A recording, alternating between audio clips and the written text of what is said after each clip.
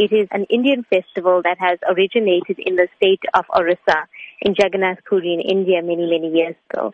It's a pastime of Lord Krishna where his devotees pull him back on the chariot to Mathura, and also at that time bringing him back into their heart. All over the world, actually, the Satyatra festival or the Festival of Chariots takes place annually at so many ISKCON centers around the world. And we just find that people are more receptive to joining in the celebration and the festivities. What can members of the public expect at the Festival of Chariots? We have a wealth of activities planned, and, the organizers, we've been at it for many, many months now. There's something for the children. We've got a Blue Mountain themed village for children, which will host spiritual activities.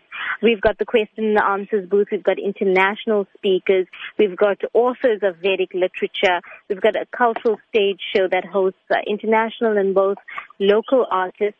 One of the highlights on the cultural program is 2 drama performances, and that's produced by Canadian-born Swami, Bhakti Marg Swami, who arrives in Durban just before the festival. And we've got one world premiere that's happening on our stages this year. We've got a lifestyle tent. We've got body art. We've got Vedic cuisine. There's so much happening at the festival. Is there an entry fee involved? No, there's no entry fee. It's a free festival, and to all the visitors of the festival, there will be free vegetarian meals provided on all 4 days of the festival. What is the duration of the festival? It is 4 days over the Easter weekend. It starts on Friday at 10:30 a.m. with the traditional chariot parade that kicks off outside the Tropicana Hotel on the Marine Parade.